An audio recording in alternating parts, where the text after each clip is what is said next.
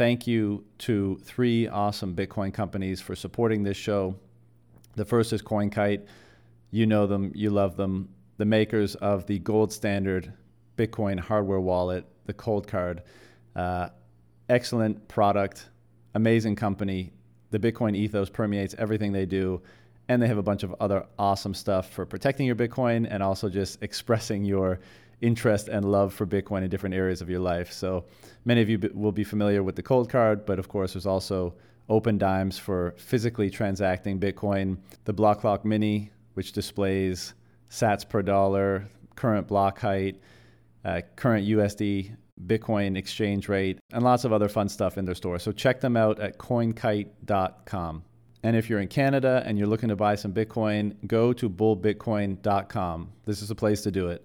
They're a non-custodial exchange. You send them your money, they buy Bitcoin, and they send it directly to your cold storage. So they don't hold on to it for you. They make sure that you are custodying your Bitcoin, not your keys, not your coins. If that is a daunting proposition for you, they've recently launched bitcoinsupport.com. So basically, this is a service in which they hold your hand and help you get set up properly for taking custody of your Bitcoin. So all the different things, the hardware wallets and the protocols and the coin control and all the different best practices for making sure that you're set up securely and as privately as possible with your Bitcoin and that you are in control of it. That's what this service is for. Now, a lot of you may have already gone down the route of custodying your Bitcoin. So what I'm really excited about for this service is being able to send all the people that ask me questions about taking custody of their Bitcoin, which I don't have time to properly answer or hold their hand with. I can now send them to this service, which is awesome. So bitcoinsupport.com. And lastly, the Bitcoin 2022 conference. This is where Bitcoiners come together to celebrate Bitcoin, to meet each other, to talk about all these ideas, which we often talk about on podcasts and read in articles and that kind of stuff. And it's an incredible experience. I developed a ton of amazing friendships that I now include amongst my best friendships just over the course of a couple days last June for the Bitcoin 2021 conference. This one's going to be much bigger. It's going to be on Miami Beach. It's going to be sexy. It's going to be fun. I can't wait to go. So if you'd like to go, use the code RAPIDFIRE at checkout and get yourself 10% off. Let's do it. Mansell, what's up, man? How you doing? Good. I just finished a hunt this past weekend, so having a little bit of decompression yesterday evening, and now I'm back to creating. Nice. Well, I mean, for people that may not be familiar with you, I want to ask you about the hunt that just ended, and actually what you do afterwards too. But maybe a brief introduction to, who you are and what your thing is. Sure. Yeah, my name's Mansell, and I have an organization called Sacred Hunting. And basically, what I like to say is I facilitate transformation for people, and I just so happen to use hunting and plant medicine and Native American rituals in order to facilitate that. So, yesterday, this past weekend, we had a hunt where 6 participants came. And, as an example, one of them was a 16-year-old, and we went through ceremony, and he had an opportunity to, just cry about losing his father and really feel supported by a group of other men and come through the experience feeling like he kind of transitioned from boyhood to manhood, and he didn't even kill an animal.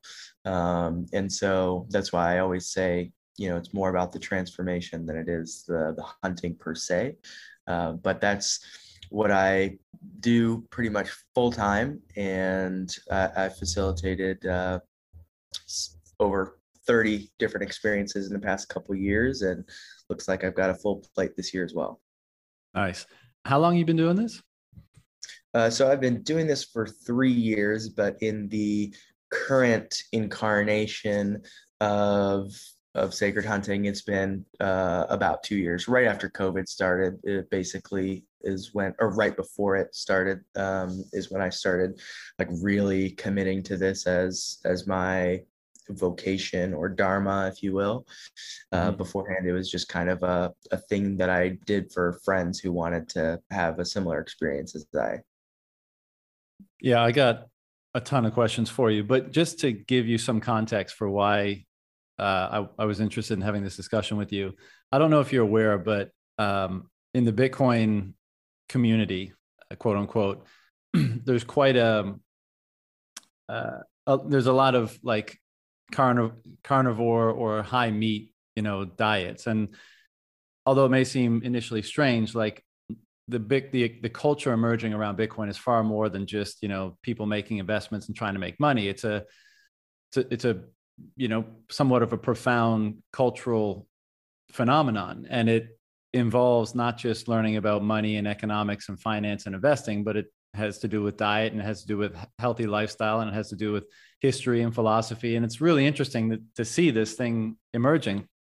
But naturally, when you put your eye of interest on something and you look at its current incarnation in the existing world, well, when you throw your analysis on something like the modern industrial food system, it's horrifying, right? And so, this may be a little bit hoity-toity, but I think in general, Bitcoiners, one of their primary orientations is they're seeking truth.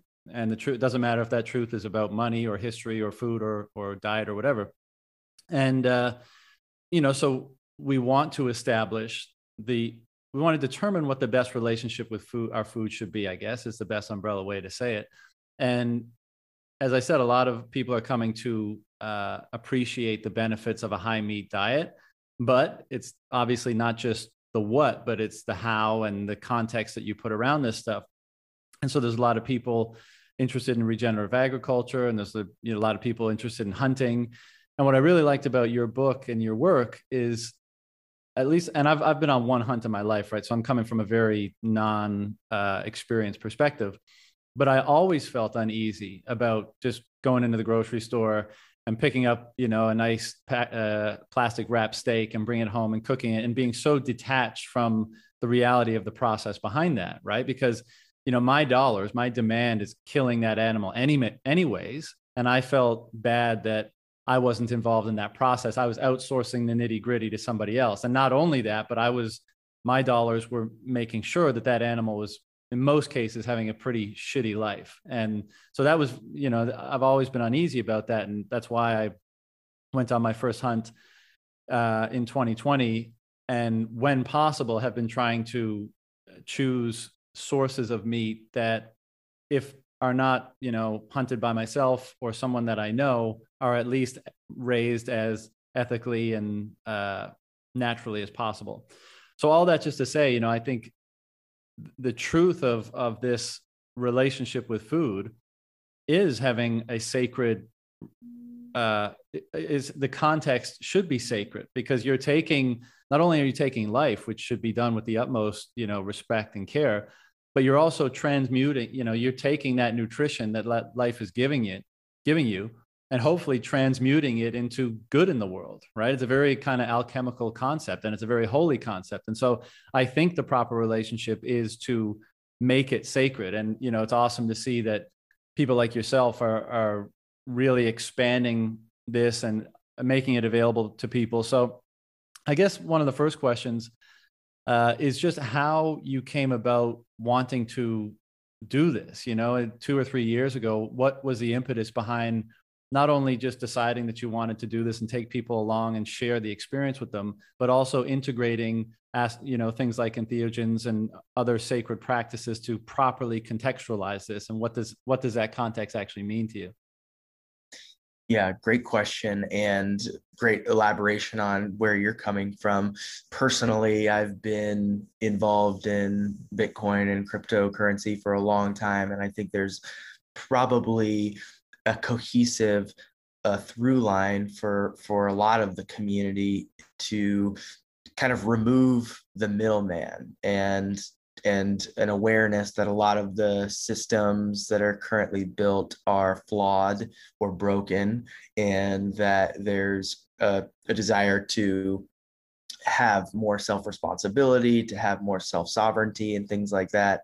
And that applies both to, financials with cryptocurrency. It applies to being able to acquire one's own meat, but it also is applicable to our own relationship with a higher power. And I saw a statistic recently that basically said something like 70 to 80% of people, at least in my generation, are spiritual but not religious.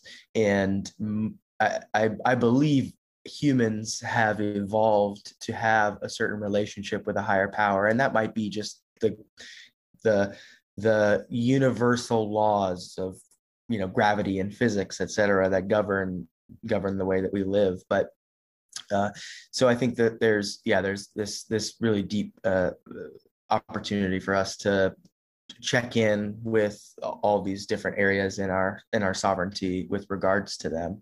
And for me, the relationship really started from that place. I had not grown up hunting. I had, some misconceptions and also just judgments about how it is traditionally done. And that kind of kept me a little bit separated from it. But I did desire to have a connection to the process of killing an animal, knowing what that's like, taking responsibility for it.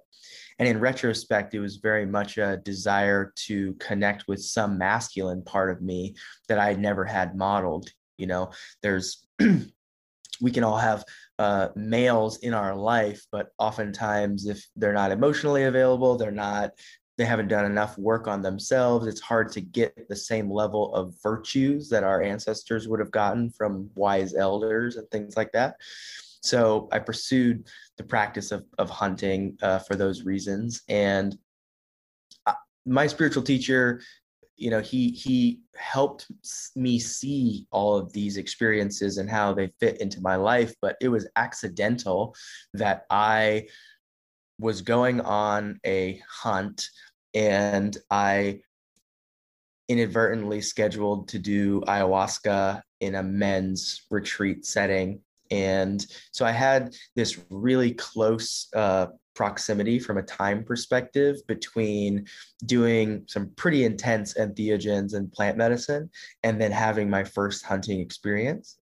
And that is really what started to shape it for me, from just a utilitarian, learning how to hunt, which there's nothing wrong with it per se, perspective, into a more like sacred practice for me to be spiritually connected to death. There's also a lot of overlap between the Stoics and a lot of people in the Bitcoin community from what I've seen. And the Stoics believed in having a connection to death regularly as a way of living more fully and being more present to our the finality of our lives. And so I use it for that purpose as well, which is a very kind of spiritual connection, to be philosophically connected to death. And I got really lucky that I have been drawn to spend time with a spiritual teacher for 9 years who has a very deep well of knowledge around indigenous cultures and practices and philosophies, and has shared all that with me.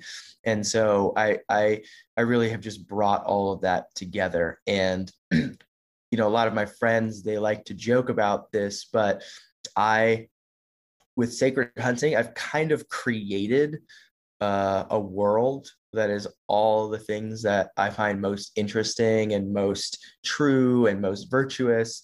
And I just invite other people into that world. And so it is, partially different indigenous rites of passage and things that I've learned and things that I've picked up, but it's also wisdom traditions from Christianity and Islam and all the different things that I've experienced in my life, also through some of the hardest times in my life, like spending time in prison and things like that. And that I have seen supports many men and women. And so I'm grateful for the opportunity. Yeah, that's awesome, man. So is it fair to say that at least the hunting element of this came from a sense of yearning or an absence of the masculine, and you thought like, well, the thing that feels maybe that I even have the most obvious aversion to, in a sense, I mean, if I'm not feeling very masculine, then hunting is probably not one of the things that, I'm being pulled to. But because of that, you were pulled to it because you kind of wanted to confront uh, the lack of masculinity maybe. Is that fair to say? Yeah, when I grew up, I didn't have masculine role models and I didn't know what it meant to be a man. So when came out of prison and I started to have this inquiry, I didn't realize it at the time. I really just followed what was most interesting to me. And so I followed and did jujitsu for a couple of years. And then I decided I wanted to do hunting. And in retrospect, it wasn't something in the moment that I decided was going to be a practice of masculinity. But in retrospect, I can definitely see where I was on, the cliche, like I was on a journey in my life to find out through embodied practices, what does it actually mean to be a man? And that's not only what I teach through the sacred hunting experiences, but that's what I continually am learning, even as I lead year after year, because there's always something new and there's always an edge that I am on to learn and to heal, the masculine. And I can have, I have examples from this weekend even that were super profound. But definitely, masculinity is a huge part of it. Yeah, I'd like to hear some of those examples in a few minutes, but it seems like such the case that for whatever confluence of factors, because obviously there are many, and a lot of us in the Bitcoin world would say that the fact that our society and culture is predicated on a fiat money system is at least contributes to this softening of all the edges in society and this gulf that gets created between reality, perception and reality effectively from consequence. And I think part of the reason why there's a pull for so many to encounter those things is because there's like a really obvious and confronting realness to those things, whether it's hunting, whether it's combat sports, jujitsu, Muay Thai, whatever, whether it's proof of work in Bitcoin, for example. Like these are things that are unavoidably consequential, let's say. And if you're not fully present, and if you don't call upon certain aspects of yourself, they're going to defeat you in some way, whether you just can't handle the situation or you're actually defeated in a combat situation. You know what I mean? Like it really, and I think that's part of the reason why these things are emerging. And at least my observations in this space, in the world that I play in, like that, a lot of that stuff is happening. Like I said to you before, like when people are seeking this return to realness, this return to truth out of a society and culture that is so much predicated on delusion, illusion, ego, etc., there's such a yearning for that. And it's interesting that there's so many shelling points for that. So many people seem to be converging on these things. And before we get into some of the direct experiences and stuff like that, what is the general, if there is one, setup for this? Like how are entheogens integrated into like a trip, perhaps like you had this weekend or last weekend? Yeah, the way that I utilize them is, so many people, I believe oftentimes, especially in spiritual communities, plant medicines can be kind of co-opted and maybe overutilized because it's such a quick way to a certain perspective. And I think that's super valuable, but it can definitely become a crutch where, journaling or time time in nature, whatever the case may be, might be more helpful, but a little bit harder to do, so to speak.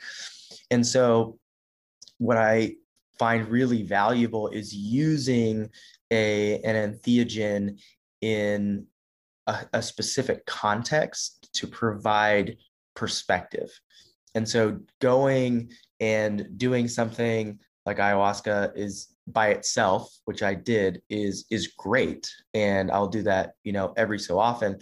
But what I'm trying to do is not just have people come to experience the entheogen, it's to have all of the learnings and the teachings that come from a hunting experience, the embodied wisdom that is coming through when you have a gun in your sights and either you miss the shot or whatever. There's a lesson there, right? And that lesson about maybe I didn't practice enough, and where am I not practicing and preparing enough in the rest of my life? Maybe I see an animal and I decide not to shoot because it's not the right shot and I don't want to wound the animal. So I have a great reflection of my ethics and my morality, which shows me, who I am and who I want to be. Well, all of these things that come up in the hunt, it's really valuable to integrate them through some type of context and perspective. And entheogens have had they've had a reputation for doing that in many different cultures for thousands of years. And so I think that there's a really storied tradition historically of using entheogens and hunting together. And oftentimes in the parlance of the indigenous people, it would be for hunting magic, so to speak. But in the modern way that I do it, it's very much meant to support that transformation and that perspective, have a new outlook on the things that are happening in the moment, the things that are happening in one's life, and therefore provide another opportunity for growing above and beyond just the hunting container in and of itself. And to the point of what we talked about earlier, what I talked about earlier, as far as spirituality is concerned, psilocybin, for example, mushrooms, the word in the Aztec language for psilocybin mushrooms, what literally is translated to flesh of the gods, because it creates not just an intellectual, understanding from the Bible, for example, of what God is, but a felt sense of the presence of some form of higher power. And that is in and of itself a beautiful experience to have that relationship. And so those are some of the reasons why I implement it the way that I do. Yeah. It's there's so much. I spent several months on two different occasions in 2008 and 2009 in the Peruvian Amazon. Basically, the first time was to go down and do several ayahuasca ceremonies, and then the second time I was toying with the idea of apprenticing to be a shaman, and so I was doing that for 6 or 7 weeks, and then I decided that that's not really the path I wanted to take. But it's that in conjunction with my general interest in indigenous peoples the world over, but particularly Native Americans, books and stuff read over the course of many years, and then my own psychedelic practices, which are always done in the wilderness. There's so much wisdom contained in those experiences and traditions and I'm not even really getting into the, let's say, communion with the Godhead aspect of it, but just the connection with nature that one is able to establish. And then the kind of the wisdom that cultures that have been doing that for millennia have passed down. I mean, I'm so happy that this radical reductionist materialist culture that, let's say, characterizes 21st century modern culture is starting to be imbued and starting to accept and starting to be open to and starting to integrate a different kind of knowledge and wisdom, right? Because both have tremendous benefits, but we've overemphasized one to the detriment, to our detriment, as a result of underemphasizing another. And I think stuff like you're doing and the general interest in these practices that's occurring these days is revivifying and bringing back a lot of that wisdom. And one of the things that I'm always just so amazed with when I have my sessions in the wilderness is just not only the rhythm and patterns that you end up noticing in nature, because in normal day-to-day life, it's windy out, and cold, maybe you run from your car to your office and the wind is an annoyance, right? You can't hear somebody or, whatever.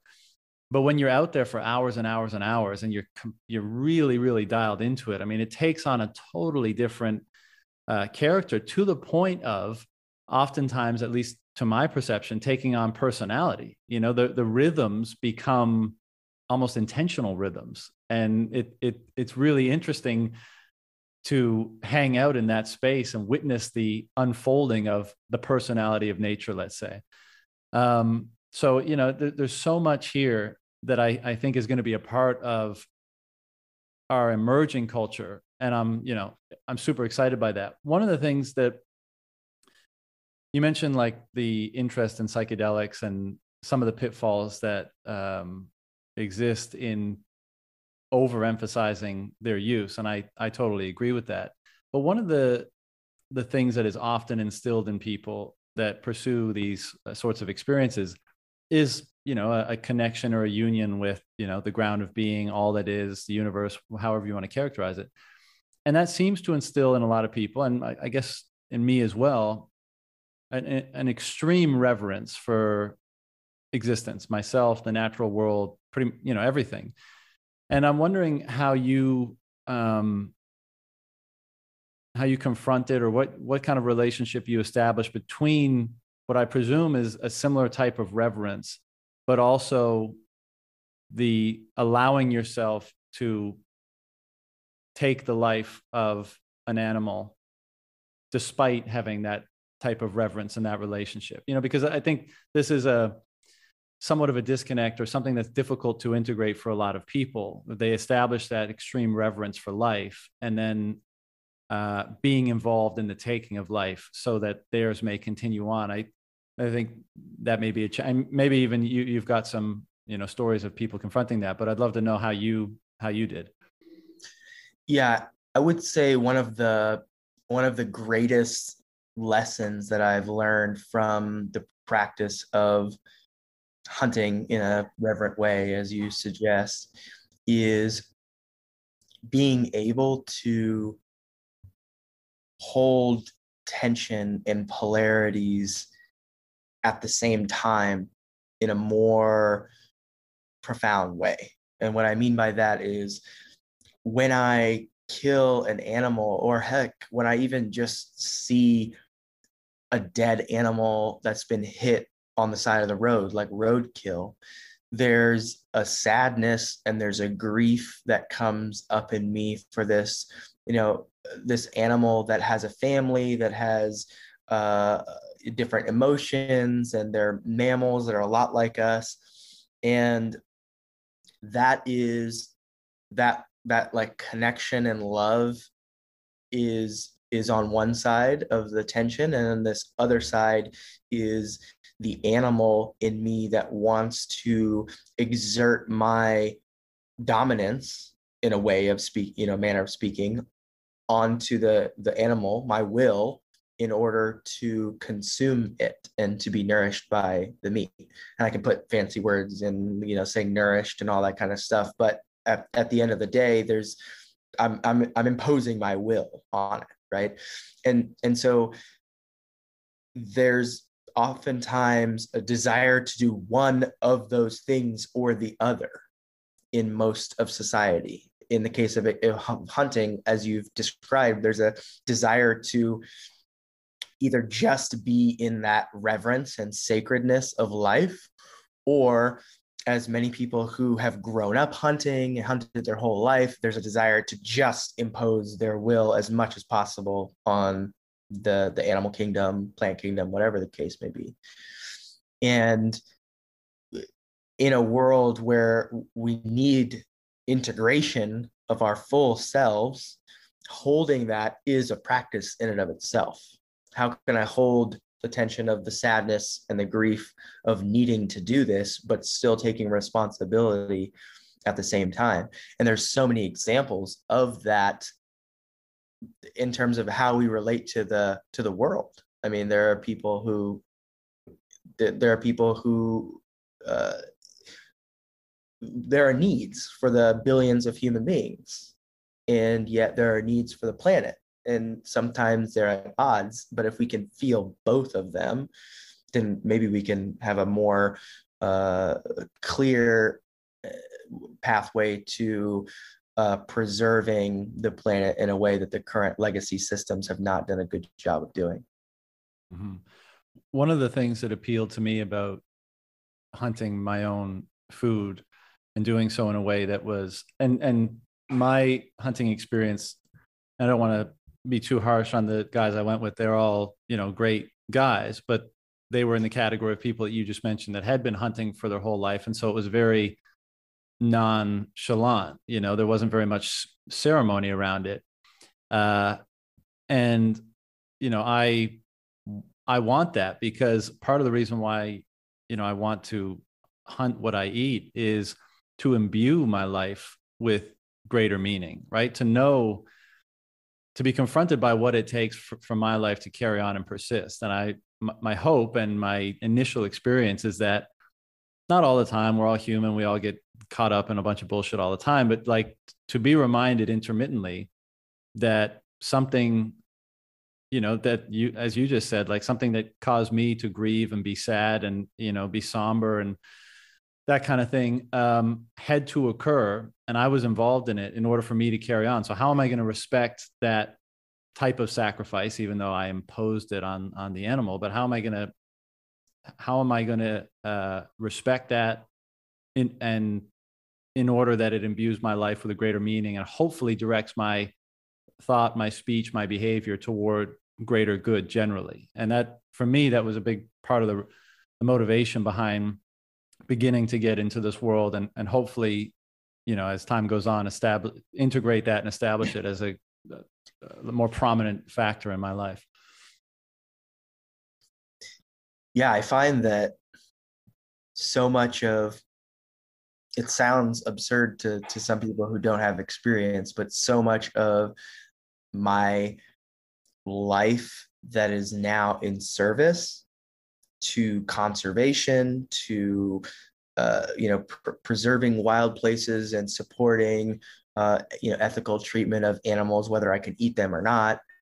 That has all come from killing animals and wanting to preserve their place and wanting to there's an indigenous belief that game animals will offer themselves to the hunter if the hunter and the people are willing to support the rest of that species.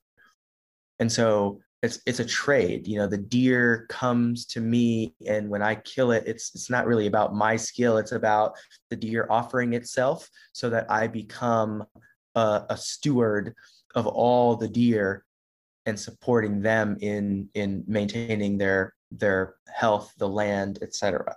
So it's very, very heavily intertwined to have these kinds of profound experiences of killing that lead to the utmost respect for life. Yeah, I feel like that's a tension that not a lot of people perhaps have the maturity or the perspective to appreciate. I mean, do you get pushback from people calling you a hypocrite or that kind of stuff? And if so, what's your general response? I've gotten some definite pushback and some negative insults and things like that hurled my way. But when I compare it to a lot of the other people in the hunting world, it is significantly less. And I have a lot of people who are, for their personal reasons, moral reasons, deciding that they're not going to hunt or they're not going to eat meat, or even, they'll tell me like I could never do it. And yet they still very much respect and see what I'm doing as having some value and being virtuous in some way. And so I have taken that feedback, and I believe that I it's not an act, it just is inadvertent, but I tend to be able to disarm a lot of critical feedback or critiques in the way that I speak about it, in the way that I feel about it, in the way that I'm moved by the relationship. And I think that bridge is a gift that I have and that I've cultivated that we very much need in the world today, because so many things are super, super polarized, and any bridge between polarized worlds and camps can be amazing. And I can't tell you on the other side of the spectrum how many hunters that at face value might not be able to articulate or might not seem like they are very spiritually connected through their hunting practice, they are open to the way that I talk about the spiritual side of things, and they find resonance with that, even if they might be hunting just like, they're with their buddies drinking beer and all that kind of stuff. And so I think both are there's people on both camps that are stretching in their beliefs and their open-mindedness. And my hope is that in my small corner of the world, I do my part to bridge that united polarity. Yeah. Excuse me. One of the things that I see emerging in the emerging culture that, perhaps we're both participating in to some degree, is a recognition and perhaps a revivified appreciation for the role of ritual, which is kind of what we've been discussing. Like if you identify things as sacred or important or integral to certain things, right? And we discussed kind of masculinity at the beginning, then it seems very reasonable that you would find ways to communicate the importance or sacredness of these things, to cause people not to forget them, and to allow people to access them in an integrated or a way that's, somewhat digestible or acceptable in the culture. And so for that reason, I think we will see, as we're kind of in this process of determining the things that are of the utmost meaning and significance, and then I think naturally ritual will coalesce around it. And I think that's probably, what you do is definitely a component of that. And rites of passage as well. We grow up in modern culture, and the only rite of passage is like graduating from high school and then university, and then it's so industrial, it's so uniform, it's so lacking any deeper meaning. And I think that part of the reason, again, multifaceted, but part of the reason we're seeing so many of the problems in the world today is that people have just the kind of demarcation points of life and like who you are when you're, a 5-year-old versus who you are and could and should be when you're 13 or when you're 18 are very different things. And if there's no distinction between any of them, and you just go on through life and there's never any intention behind phases in your life, I think it leads to what we see broadly today, which is, 40-year-old people that are still, teenagers, people that haven't matured into the individual that they're capable of becoming. And, for that reason, I think, and what you do, I think could probably, as you mentioned right at the beginning, serve as a rite of passage, something that, a 16-year-old or what have you can go and do to kind of enter into manhood in a sense. And, even when I'm saying that, I'm like, boy, in our culture today, that's not a popular concept, right? Like there's so much, at least in mainstream culture, and that's, a rapidly shrinking component, I think. But, there's this resistance to the masculine, right? And so anything associated with that is poo-pooed and is criticized. And that's such a tragic shame for young men, because, as you said, I mean, this is something that you felt you needed. And thank God you took it upon yourself to go and find it. And because you perhaps recognize you needed it so much, but it's been taken away from so many people. And it's so, it's so hopeful to me and so important that it comes back and it's properly contextualized, because we have all this shit going on in our heads, right? We have the monster, we have the artist, we have the priest, we have all these different archetypes within ourselves. And culture, at least part of its function, is helping us contextualize each of those and making sure we know when and how to apply them. When to be the warrior, when to be the priest, when to be the lover, when to be the artist.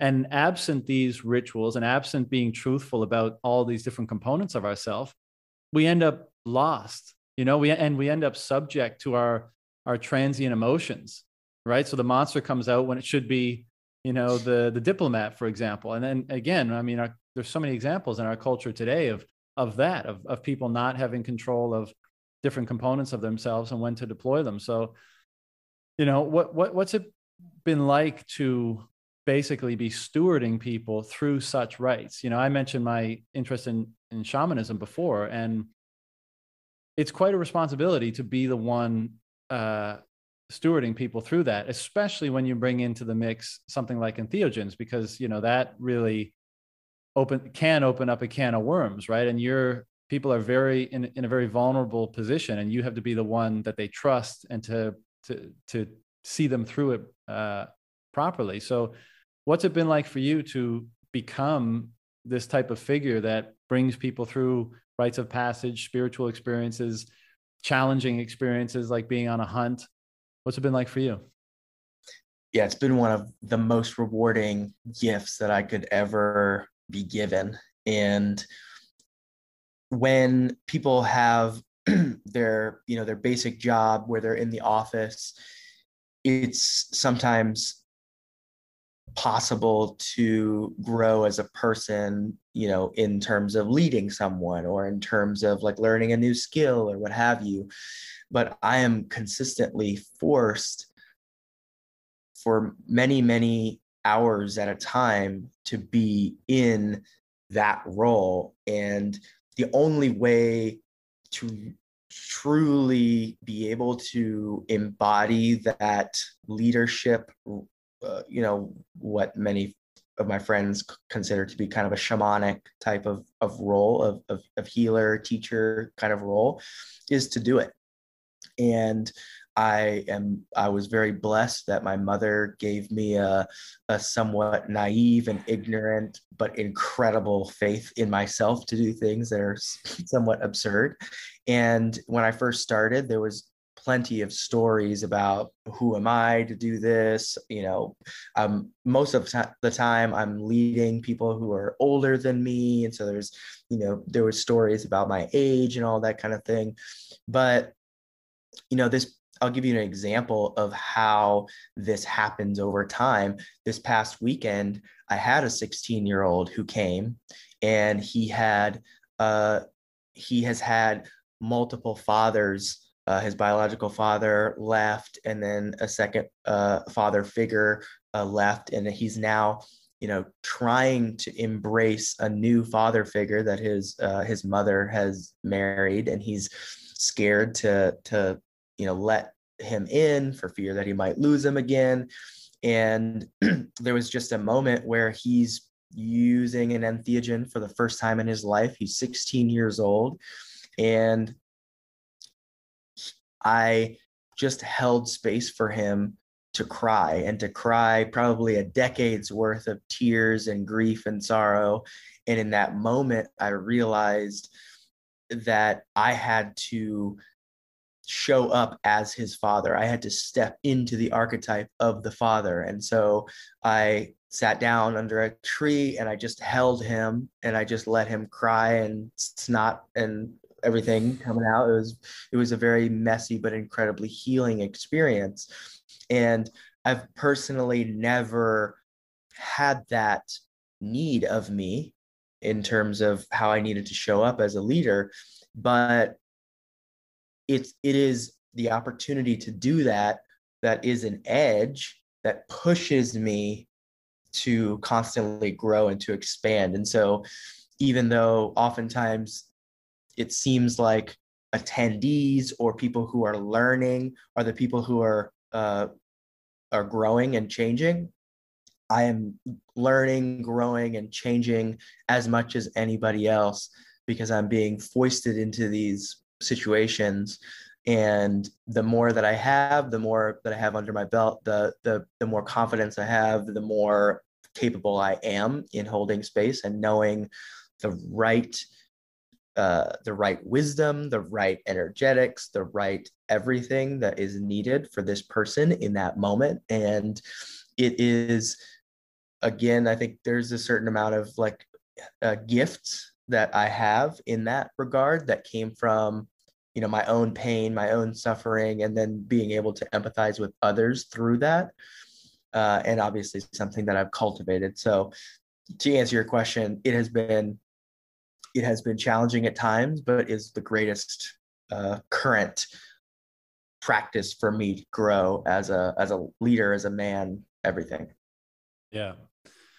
I mean, I was going to ask you about that, you know, just how, because I think any leader, and this may be a bit harsh and maybe not the right word, but you'll probably know what I'm getting at. There's probably always a lurking sense of imposter syndrome, right? Because we all are imperfect, and there's an element, even if we think, well, I have the experience and the compassion and the wisdom and the knowledge and all that stuff to be a good leader. By virtue of the fact that we're imperfect, there's still maybe a little aspect that says, no, you're not. You're like, what makes you think you should or could, sort of thing. And I just, when experiences like that occur, and you're thrust into this position where you didn't ask for it, maybe you weren't expecting it, maybe you didn't even want to develop in that way during that time, but the circumstance forces you to open up a new domain of yourself and probably learn a great deal about yourself. I mean, maybe can you put a bit more meat on just what that process has been like for you throughout the course of the 2 or 3 years of doing this? Just not only being out in the wilderness all the time, and then just a natural wisdom that you can pick up from that, and the signals from nature and that stuff, and then of course the interaction with the other people you've been with. What have been some of the major highlights or takeaways from that? Yeah, I think the most applicable, and I think the most rare gift that I've received is a certain level of embodiment that comes from learning that embodied way. And what I mean by that is there are certainly people who have read more books on masculinity, or read more books on indigenous cultures, or gone through more programs and all these kinds of things. And while I see all of that as having value, I believe my presence in how I speak to somebody, in how I remain in integrity with what is true for me, in the authenticity that I bring to a physical interaction with someone, is the greatest reflection of everything that I've learned. Because it's one thing to have knowledge in our mind, and it's another thing to have it really sink into our body and become a part of our every fiber of our being. And so I can point to different things as far as like my confidence in the world, just knowing about plants and the different species of plants and animals and how to hunt those animals. There's a certain confidence that shows up in that dynamic of just knowing how to be a sovereign individual. But by far and away, the thing that I've taken the most is just an embodied sense of wisdom through all those experiences. How do you know when to deploy tough love? Like you're out in what is probably often a challenging environment, whether it's like you're hiking for hours and hours and hours to get in position, or to find, track an animal or something like that. Like, when do you know to tell someone to stop being a bitch versus being more empathetic and compassionate? Or, how do you walk that line? Mm-hmm. Well, a lot of it's intuitive. I have to be connected enough to the person and see their receptivity and just understand kind of where they are in their process. And one example comes to mind of someone who basically they killed an animal and they weren't supposed to be hunting that particular type. So they were not supposed to kill a male in that moment, and they decided to do it anyway. And he said something like, I just had to do it. And I took him aside and kind of chatted with him one-on-one. And I basically said, given what he was bringing in his shares to the experience, it was an opportunity to talk with him about responsibility. And it was an opportunity for me to basically say, listen, you need to take responsibility for deciding to kill this animal, even though the rules that were governing that situation were such that you weren't supposed to, but not take responsibility from a place of you're wrong or you're bad or shame, but rather take responsibility in this moment, because once you take responsibility, you are empowered and you can take that into your life. And where else are you not taking responsibility and feeling disempowered in your life? And it ended up being definitely a stern conversation with him where I had some confronting things that I was forcing him to look at, but I was also doing it as much as possible from a place of love and compassion, as opposed to, a place of making someone wrong. And that's my work, to always come from that place of love. And when it does come from that place, I think it always lands well. I can be firm. I can give the grandfather stern kind of energy to somebody. And if it's coming from a place in love, that's like clear in me, and I'm not triggered by what they're doing because I see myself in it or whatever the case is, I can far more easily be able to connect with them with that stern voice. Yeah. We talked about some of the integration sessions before. What do they look like? Either, I guess it would be after a hunt and or some sort of entheogenic ceremony. How do you structure the integration sessions, or whatever you want to call them? Yeah. I mean, most of the time I allow the integration there's a certain level of organic ness that integration has over the course of the experience. So after we've done plant medicine, we'll connect, we'll share, we'll share some of our experiences in a way that it's meant to be. We have noble silence, so it's noble silence for the experience of doing entheogens together. And then once we break noble silence, it's kind of an opportunity to connect where they're at. And that might mean some people, they want to continue having some space to themselves. Some people are totally comfortable engaging and sharing their experience.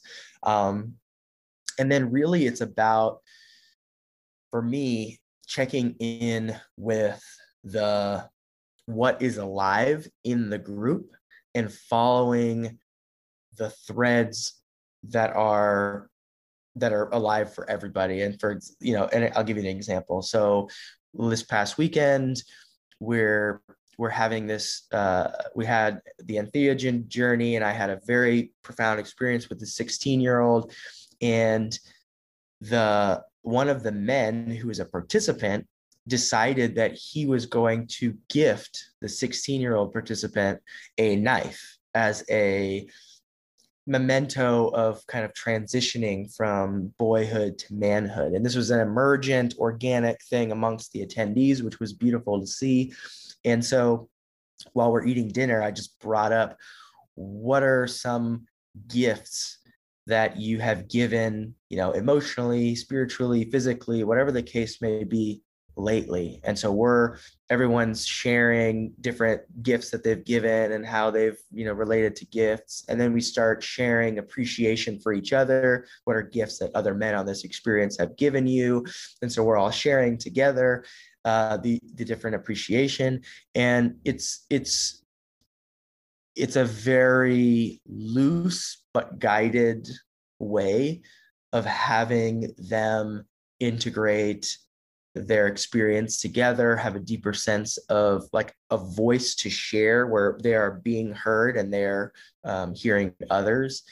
And I think that part is really some of the most important, is just prompting them to share and hear the shares of others in a meaningful way. I got to imagine that these are often fairly, if not life-changing, but profound or significant life events for the people that join you. Is that correct? And if so, what kind of, I mean, I know you probably don't track people after they leave, but what are some ways that people have articulated the ways that the experience has impacted them? Yeah, I've had a lot of feedback and people, share things with me. I have attendees who have quit their job, in some short duration after the hunt and decided that they wanted to pursue something else. I've had attendees who have really doubled down on their own spiritual practices. So lots of people have continued to hunt on their own, but bringing in all of these different spiritual practices that are I teach them. I have people who have dedicated a good portion of their time and energy to conservation efforts and things like that, just feeling a deep sense of connection and responsibility to support nature and land and the world.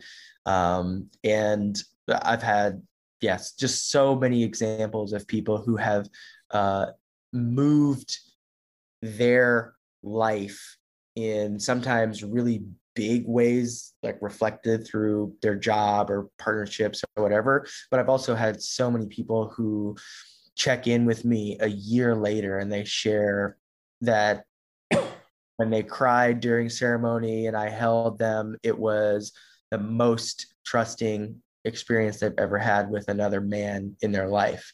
And that is perhaps even more important than the logistical changes that exist in people's life, but actually having moments of clarity and connection and love that they can go back to in their day-to-day life, where they can find whatever relationship that was meaningful for them in their heart, in some place that they can connect to regularly. Yeah, that's super interesting. It reminds me, I sat down with Bill Richards. I don't know if you know who that is, but he pioneered a lot of the last studies on psychedelics in the 70s at University of Maryland, I think, and then restarted them in 99 at Johns Hopkins. He's part of the Roland Griffiths and one other guy group that has been leading the charge on that stuff. And I was interviewing him in Prague a few years ago, but what he said was, and this comes as no surprise to perhaps you and I, but the impact of psychedelics is not a drug effect, right? It's not like Prozac. You keep taking it. It's the molecule provides access to an experience, and it's the memory of that experience that stays with you for the rest of your life and enacts profound changes, whether it's substance abuse or spirituality or whatever, many, many different domains. And it's interesting to hear you say a very similar process playing out right like that, where someone just having the experience of that type of, connection, intimacy, closeness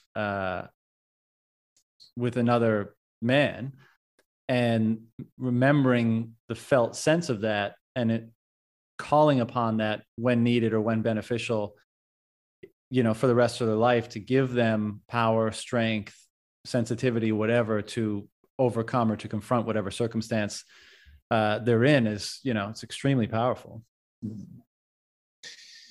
Yeah. And yeah, grateful that you provided that reflection from the entheogen perspective, and I believe it to be true. And I think many people think about their work, or they think about this concept of changing the world, and that's a very like what I think once people overcome the story that what makes them worthy is money and the things that they have, there's another realm that's like a similar type of energy of what makes me worthy is how much impact I'm having.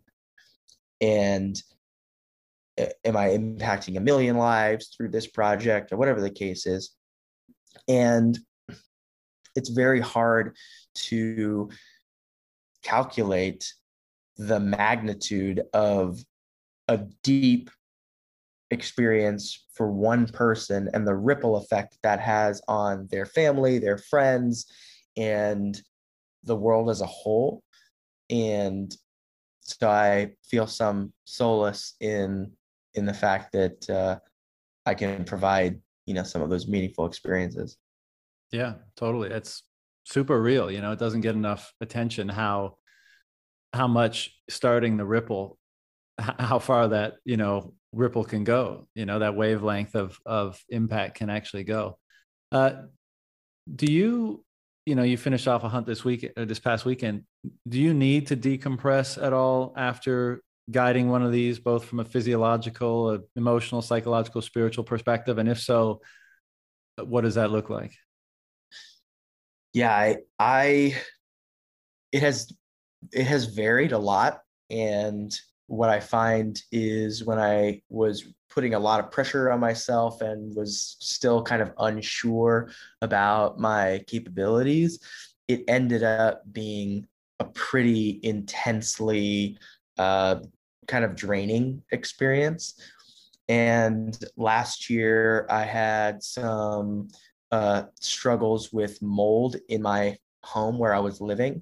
And the opportunity to go be of service and kind of forget any of my, health or logistical concerns back home actually proved to be very rewarding. And so I started to really shift my relationship where I didn't feel as much a need to put pressure on myself and to feel exhausted at the end. And sometimes I really just I use, maybe 4 to 8 hours of alone time as a way to kind of recuperate, because I'm with people constantly, I'm leading people constantly, I'm constantly tuned into their emotions and things like that. And so that can be exhausting, is a little bit overdoing it, but it definitely can tax me to the place where I just need a little bit of time to be with myself and by myself. And so that's what I do on, Sunday evenings, oftentimes after I come back from a hunt, and I feel very rejuvenated after I just spend a little bit of alone time and get myself kind of situated. And then I feel like so energized and ready to be creative the next day. And that's where I felt today from this past weekend. Big projects coming up and exciting stuff. And that to be able to have such a quick and very direct way of decompressing and getting back to what I want to create is beautiful. Yeah. I think a lot of people, because I want to ask you about how you feel, what it's been like to what seems to be feel like you're aligning with if not quote unquote your purpose, but something more purposeful than perhaps what you were doing with your time and energy and resources before. And anytime I've confronted people that, again, if not having united with their purpose, but getting closer to it, at least on the path to like closing the gap between, who they are and what they want to do and what they're actually able to go out into the world and do. First of all, how does it feel? Because, this is still relatively new for you, but it sounds like the response has been very positive, and that has allowed you to do more of it and to refine yourself and to refine the experience for other people. So what's it been like to quote unquote find your purpose, or at least kind of narrow in on it? Yeah, and because I think part of the reason perhaps why it's less draining is when you really kind of align with the thing that you think you're supposed to be doing, or that at least really it has the effect of filling you up with energy rather than draining you, right? You mentioned the office worker before, and most of us can probably empathize with being in a work situation in our lives, which it, literally just was soul sucking, right? That's why the term is so often used. And then as a result, on the weekend, you're drained and you're, depressed and your mood is low. And so you got to go out and get shit faced just to forget everything and, clean the slate, take 2 days on the couch and fire it up again on Monday full of stimulants and whatever the hell else. But when you're actually doing work that you think is meaningful, that you enjoy, that's aligned with purpose, I feel like it fills you with energy, and perhaps that's why you're able to not only bounce back but actually engage creatively so closely or so quickly after one of these experiences. But what's it been like for you to find that, or to have your life oriented that way? Well, first and foremost, it's been an incredible gift. And it, a lot of my friends joke, and I joke, that I either don't work nearly at all or I work a ton, because my life, my interests, my everything about who I am is so intertwined with the work that I do that it's hard to discern one from the other. And that is so refreshing, and it just affords me so much freedom to explore the things that are meaningful to me, and uh and have really no separation between vacation or whatever the case might be, and the time that I'm allocating to my passions. And if I had to if I had to identify some things that have been a challenge in regards to that, it's one, really empathizing with people who don't have that as their reality, and to really let go of any kind of judgment around that, because I see people who are very talented and they're very interested in things, and yet maybe they have golden handcuffs or whatever the case is, and so they're kind of tied to some work that they're clearly not happy with. And part of my work has just been to let any judgments go, not try and preach or teach or anything, but simply live as authentically as I possibly can. And if that inspires people into a greater connection with their purpose and desire to do that, then I hope to support in that endeavor. But it has been, yeah, incredibly rewarding for me, and I think that I have a fair understanding of why that's occurred, and like how I can support other people who might desire that. But it takes courage. Yeah. Is this probably a question for the beginning, but is this a male only uh, offering that you have? No, I find that men are mostly gravitating to the practice compared to women, but I have had co-ed experiences, and I have some on the calendar for women to attend, and they have super profound experiences as well. Some of the most incredible stories. One woman came and she killed an animal, and it was something that was very fulfilling for her as a daughter who had two brothers, and growing up, her dad and her brothers went hunting, but she couldn't go because she was a female. And so it was healing for her to be able to engage with the practice and to be successful. And as she's bringing the animal back, she's literally carrying the animal back to process it. She started her moon cycle, so she started menstruating unplanned in the moment where she's bringing this animal. So it was like a very kind of spiritual blood for blood kind of experience for her. And I think it's very powerful for women too. They just they gravitate towards it a little bit less. in terms of being a steward or a guide or a shaman or however you want to define that role, does it take on a different character if it's male or female who you're guiding through whatever experience? It does. I don't know that I necessarily have the words to articulate how it does, but every person is different. And my a job of mine that I'm not really all that conscious of, but it kind of comes natural to me, is to be discerning with where someone is and what they're what they're desiring, what lights them up, all the different mannerisms about what when they're nodding and what, how they're sharing things and what they're sharing, and just to be really dialed in to where is this person in their life, in their emotions, in their desires. And being a female definitely has a part to play in that, but everybody's just different, and I have to tune into everybody on where they are at any given moment. Yeah, which is part of what makes it tiring. Because sure. Every single moment there's something, I'm tuned in differently.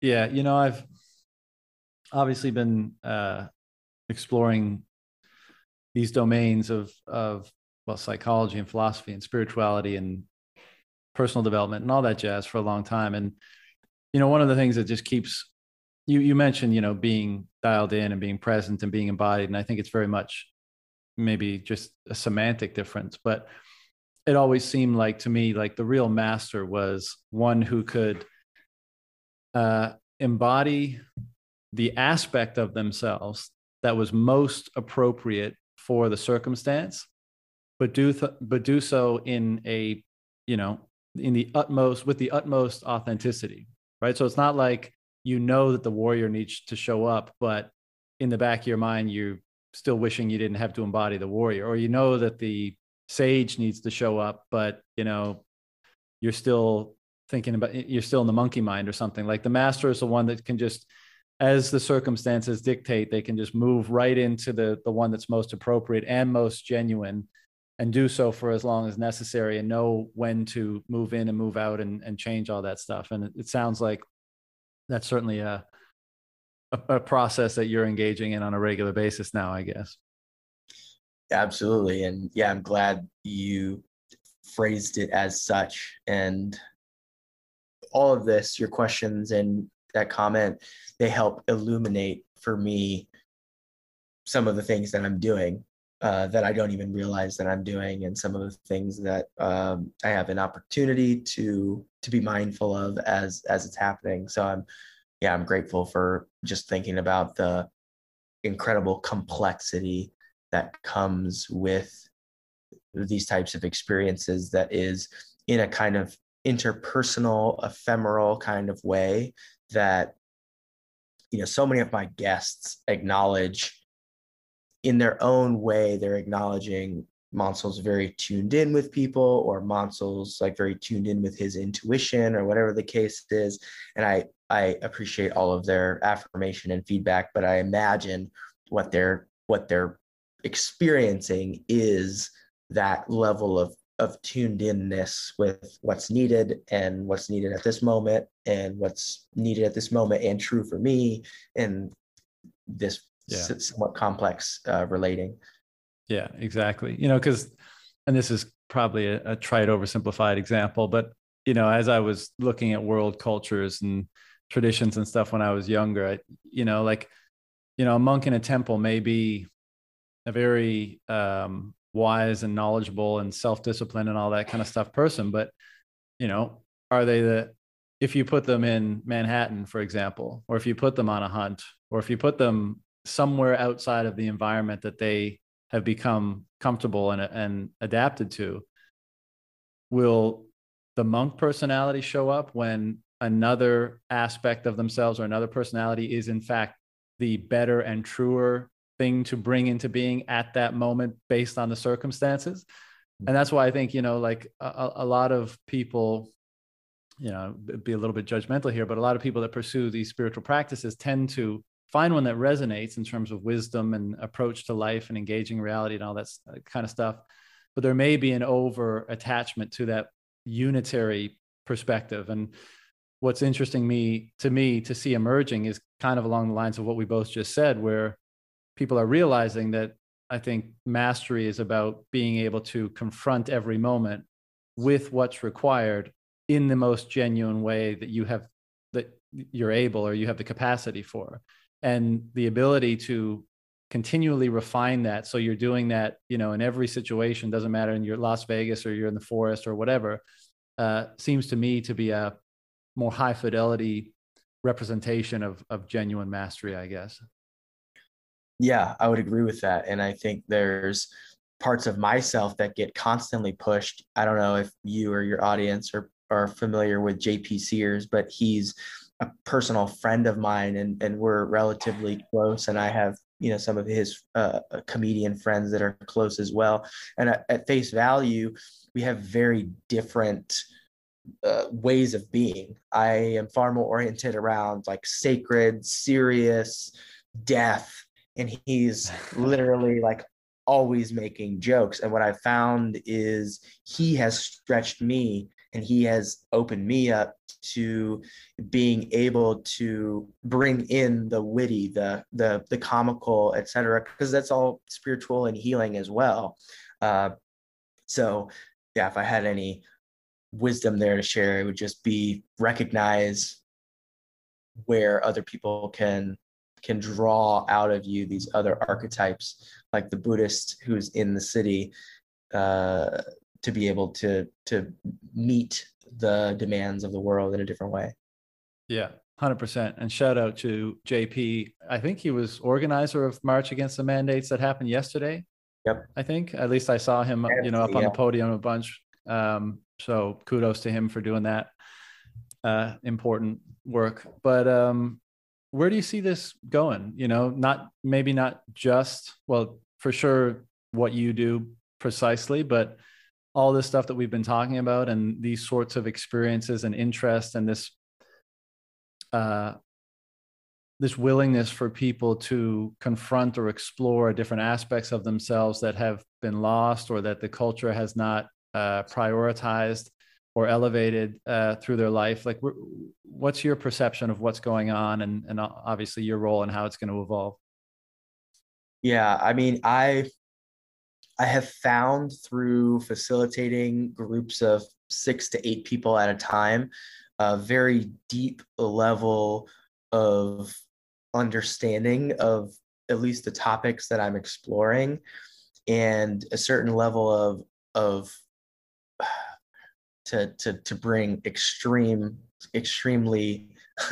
unsavory marketing terminology into the conversation. I've kind of like split tested in a way, or A/B tested certain hypotheses that I had around, like, people resonate with this. And I know that now because the organization is flourishing and more experiences are showing up and all that kind of stuff. I had a hypothesis that the way that I speak about and relate to hunting is very disarming to people who otherwise wouldn't have a relationship or desire to engage with hunting. And that's played out in these experiences. And so for me now, what becomes a priority is, one, I've gotten a very clear message in many situations that I have to continue the work that I'm doing to have like a deep support of individuals and small groups. And so I will continue to do that. But I also want to find ways that I can distill this wisdom and this perspective that can impact a wider range of people. And that might mean, for example, I'm working on a TV show right now, and I also have a documentary that's in post-production where I share myself, I share my story, I share what I'm doing in the world, like amazing adventures with indigenous people, chasing, endangered species and things like that. And using those stories as a way of birthing or planting the seed for many, many people for the things that I've been learning in these experiences. And in the same way that, Anthony Bourdain took food and he showed people that food can be a gateway to an understanding of other cultures and empathy with other cultures and things like that.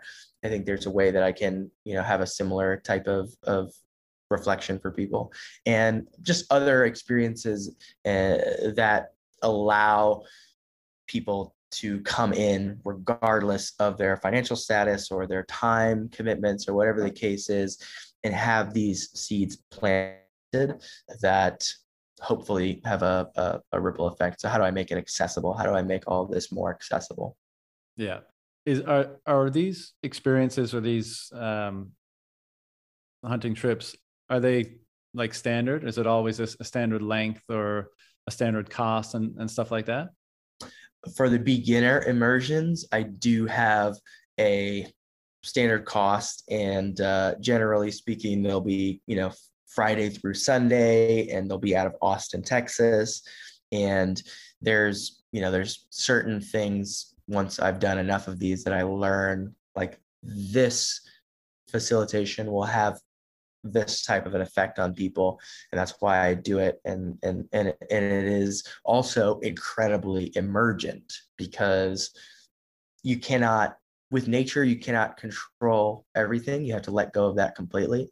And in this container that I create, it's the same. I have a plan, but I have willingness and an ability to quickly go with whatever is emerging. So plenty of uniqueness, but definitely a type of coherent plan either way. Yeah. Do you mind if I ask what the cost for one of these initial weekend trips is, if that's public? Yeah, sure. Yeah. I mean, usually I have like conversations with people, because I have such a range of, there's beginner experiences, but then there's beginner experiences that are, with, for example, I've got people like Ben Greenfield who are collaborating on events, and a wide range of other Special influencers stuff. like Yeah. that. So it kind of varies, but it's definitely, usually it's in the low four figures, low to mid four-figure range. And I also curate every experience as far as the people is concerned. So I speak with everybody who ever attends an experience, get a sense for where they are and what their needs are and things like that. So, but I book out relatively far in advance, sometimes 6 to 8 months in advance. And so I'm pretty generous about payment plans and whatever people need in order to make it work for them, because I don't want this to be a pursuit of the wealthy alone and be inaccessible to people. And how often, like, do you go, or I mean, is it an every weekend thing? Is it a couple times a month? Depends on the month for sure. January and December, I had one event per month, which is generally kind of the cadence. In February, I'll have 4, because I'm going to be leaving to spend a month off grid in Russia for some TV shoots and stuff like that. And so I just booked them in February, but it just varies. But I have a whole calendar on my website that people can check out and see what works best for them. Cool. Well, as you probably know, there's a lot of Bitcoiners in Austin. It's kind of become a, mecca for Bitcoin. So I imagine there's quite a few people in that group that would be interested in at least having a chat and learning more. So if that is indeed the case, where can they go to learn more?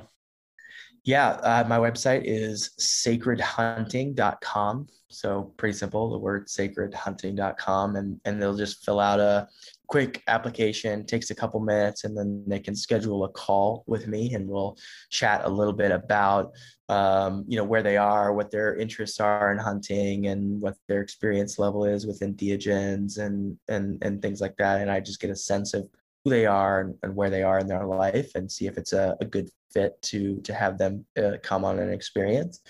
And this seems to be maybe the case less with Bitcoiners, but in any case, I also really I haven't done this before, but I super value privacy and value the world that a lot of Bitcoiners are trying to create. And so if someone, for whatever reason, has a pseudonym and they want to remain anonymous, that's fine. They can just apply using that anonymous name. And also I'll accept Bitcoin and other cryptocurrency for payment as well. So I support it. Awesome. Well, man, I think it's incredible what you're doing and the way that you're doing it. And I hope someday I get the opportunity to join you on a trip, because I think it'd be powerful for me. And so thank you for the work that you do and for the time today. And hopefully we'll connect again in the future.